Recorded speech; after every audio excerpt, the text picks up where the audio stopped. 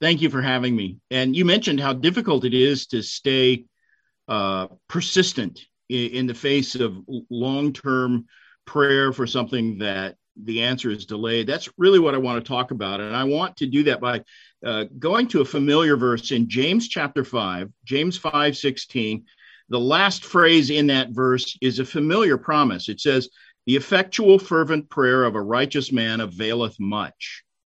That's the King James Version. And that's how I memorize that verse. So that's how I say it when I'm quoting it from memory. The ESV says it like this: the effective prayer of a righteous man can accomplish much, which to me sounds a little bland because it doesn't have the idea of fervency that you have in the King James. And in fact, that two-word expression in the King James, effectual, fervent, that translates a single word in the Greek original. It's the word energeo, which is an adjective, and it's used of something that puts forth power. You recognize the root of the word from our words energy, energetic, energize, and it means powerful, but it also conveys the idea of activity and productivity and passion. Effectual, fervent, that's a good translation. It's actually better than merely saying effective. And although this verse speaks of an individual, a righteous man, it's also an appropriate text for a group devoted to united prayer. So let's look at it. James 5. And I want to focus on 2.5 verses, starting with that last phrase in verse 16. And I'll read it from the English Standard Version. The prayer of a righteous person has great power as it is working.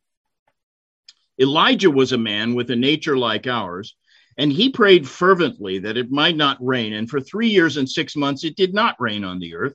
Then he prayed again, and heaven gave rain, and the earth bore its fruit. Now, the point there is simple. When a righteous person prays earnestly and fervently, it avails much. It's effectual, this is an encouragement to us to be faithful and fervent in our praying. And it's a promise that we are not wasting our time when we pray. And the person James goes on to hold up as a flesh and blood example for us is Elijah. Something you'll notice if you do an in-depth study of Elijah's life is that he prayed at every crisis point in his ministry, and God always answered his prayers.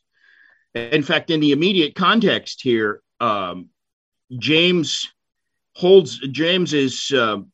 says you can expect the same thing in your own experience if your praying is fervent and faithful, if you persist in prayer, and if you pray according to the will of God rather than asking for things out of selfish motives. Those are all things James says there in the context of his epistle. And then after all that, he says, Elijah was a man with a nature like ours. He's saying Elijah wasn't supernatural. He did lots of miracles, but he was not supernatural. He was a spiritual hero, but he wasn't any kind of superhero. He was a fallen human being, just like you and me, subject to the same passions and fears and fits of depression. And Scripture records his failures as well as his triumphs. But James says he was a righteous man, despite his sin, because he was justified by faith. He trusted God, and therefore perfect righteousness was imputed to him. And that's what James means when he speaks of a righteous person in verse 16. He's talking about all believers, those who are clothed in the perfect righteousness of Christ. And now look at verse 17. Elijah was a man with a nature like ours, and he prayed fervently that it might not rain. And for 3 years and 6 months, it didn't rain on the earth. And it's interesting to me that there is no record of that prayer in the Old Testament where he prayed fervently that it wouldn't rain. Elijah first appears on the scene in 1 Kings 17.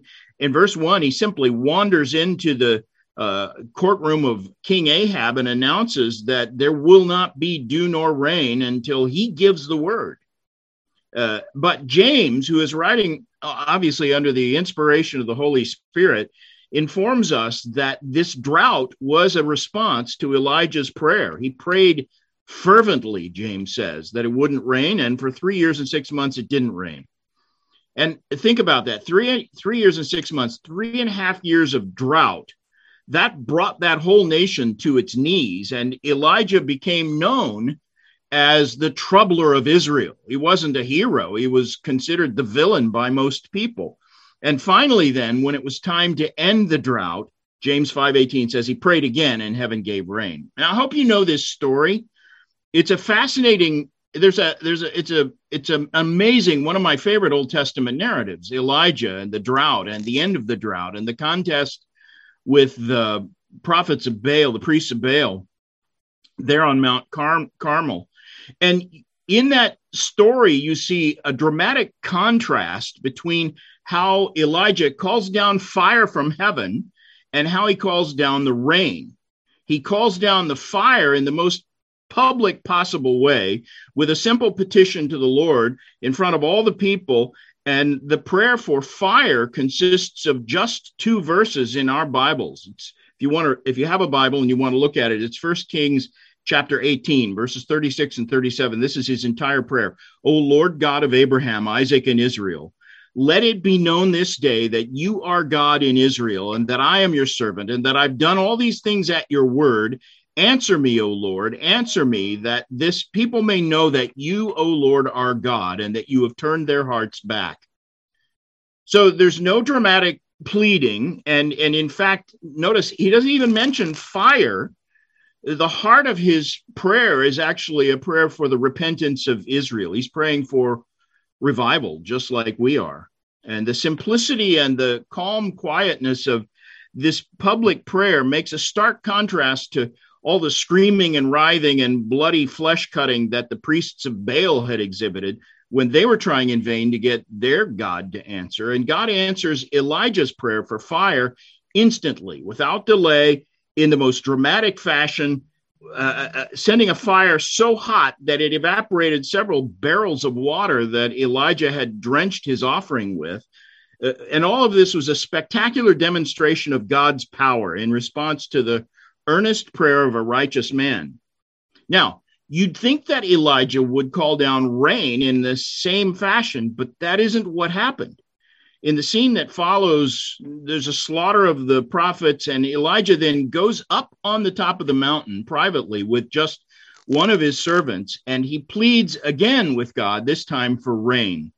And this time the answer doesn't come immediately or dramatically. And in fact, when the answer did come, it appeared in the most insignificant way, with the advent of a tiny cloud that was so far away on the horizon that its appearance probably would have been enough to discourage most of us.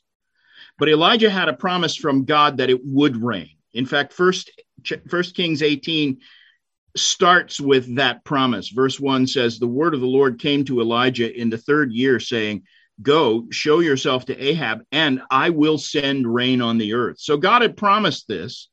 And, some people might think that a promise like that from God would mean Elijah doesn't need to pray, because after all, he has this ironclad promise from God. Why should he have to pray for what the Lord already promised?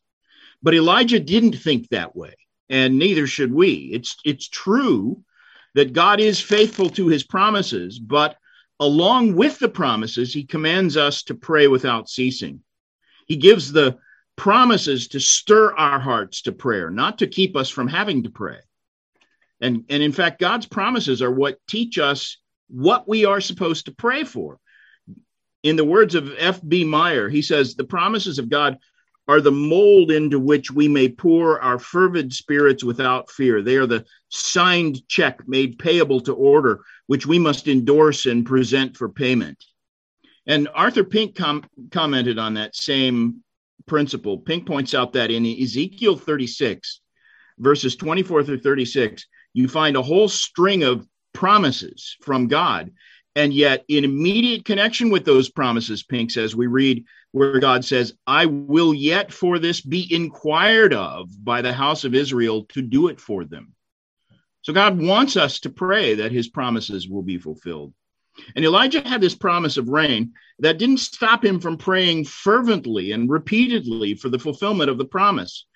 In fact, with his heart emboldened by the promise, He begins to beseech the Lord to send rain. And when the answer doesn't come immediately, he simply keeps praying. From the top of Mount Carmel, where he had a good view of all sides, he went down on his knees, and Scripture says he placed his head between his knees and earnestly prayed for rain.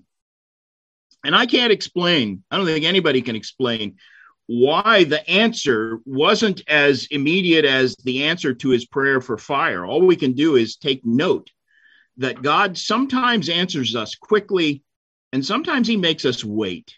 And even a prophet like Elijah was not always answered instantly, immediately.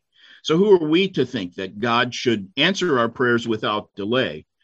But here's what we do know. God's delays always have good reasons. We may never know what those reasons are, but we know that God is good. We know his character, and he is merciful, and his ways are right, and his time is the best time. That's actually the title of one of my very favorite Bach cantata. God's time is the best time. And often when the Lord waits, it's so that he can pour out the answer to our prayers in a kind of superabundant way. Elijah prayed for rain, and when the answer didn't come immediately, he persisted. When he ultimately received an answer to his prayer, it was a torrential downpour. It was exceedingly abundantly above what he could ask or think. Elijah had this servant, a young boy, and as Elijah prayed for rain, he sent the servant to a place high on the summit of the mountain where he had a view of the Mediterranean Ocean. And he would tell the servant, go up now and look towards the sea. They did this 7 times. And on the 7th time, the servant returned and said, behold, there's a little cloud like a man's hand. Now, I gather he meant it was shaped like a man's hand, although this might have been a reference to the small size of the cloud. And in fact, the servant seems to have been a little bit discouraged at that point. After 7 trips to discover, you can understand why. And so this may have been his way of conveying his discouragement to Elijah. Yeah, there's a cloud, but it's about the size of your fist. But he spots this thing on the horizon. It's small, infinitesimally small for a cloud, and didn't seem like any reason to rejoice. But Elijah was a man of faith, and he knew that this was the beginning of the answer to his prayer. And it was. 1 Kings 18:45 says, and in a little while, the heavens grew black with clouds and wind, and there was a great rain. And Ahab rode and went to Jezreel. And he made that trip in a rainstorm. So the heavens were literally black with roiling clouds, and those clouds unleashed this torrent of rain and wind like Israel had not seen in 3.5 years. Now listen to James 5:16 again. The prayer of a righteous person has great power as it is working. That's an argument for persistent prayer, that we shouldn't grow weary in praying just because our prayer from time to time is delayed, that God seems like he's delaying his answer. And often an answer to prayer that follows one of God's delays is a more abundant answer than those answers that come quickly. That was the case here. The heavens unleashed this flood. The prayer of a righteous person has great power as it's working. Here's what James is saying. Your prayer life ought to be the most exciting and exhilarating aspect of your spiritual life. And if you're not seeing answers to your prayers, it's not because there's something wrong with God. The problem may be your own prayer life. James says you do not have because you do not ask, and you ask and do not receive because you ask wrongly to spend it on your passions. So we need to pray persistently and according to the will of God. And the word of God guarantees that if we continue to pray, if we persevere, our prayers will avail much. That's the promise of this text, and I hope it's an encouragement to you.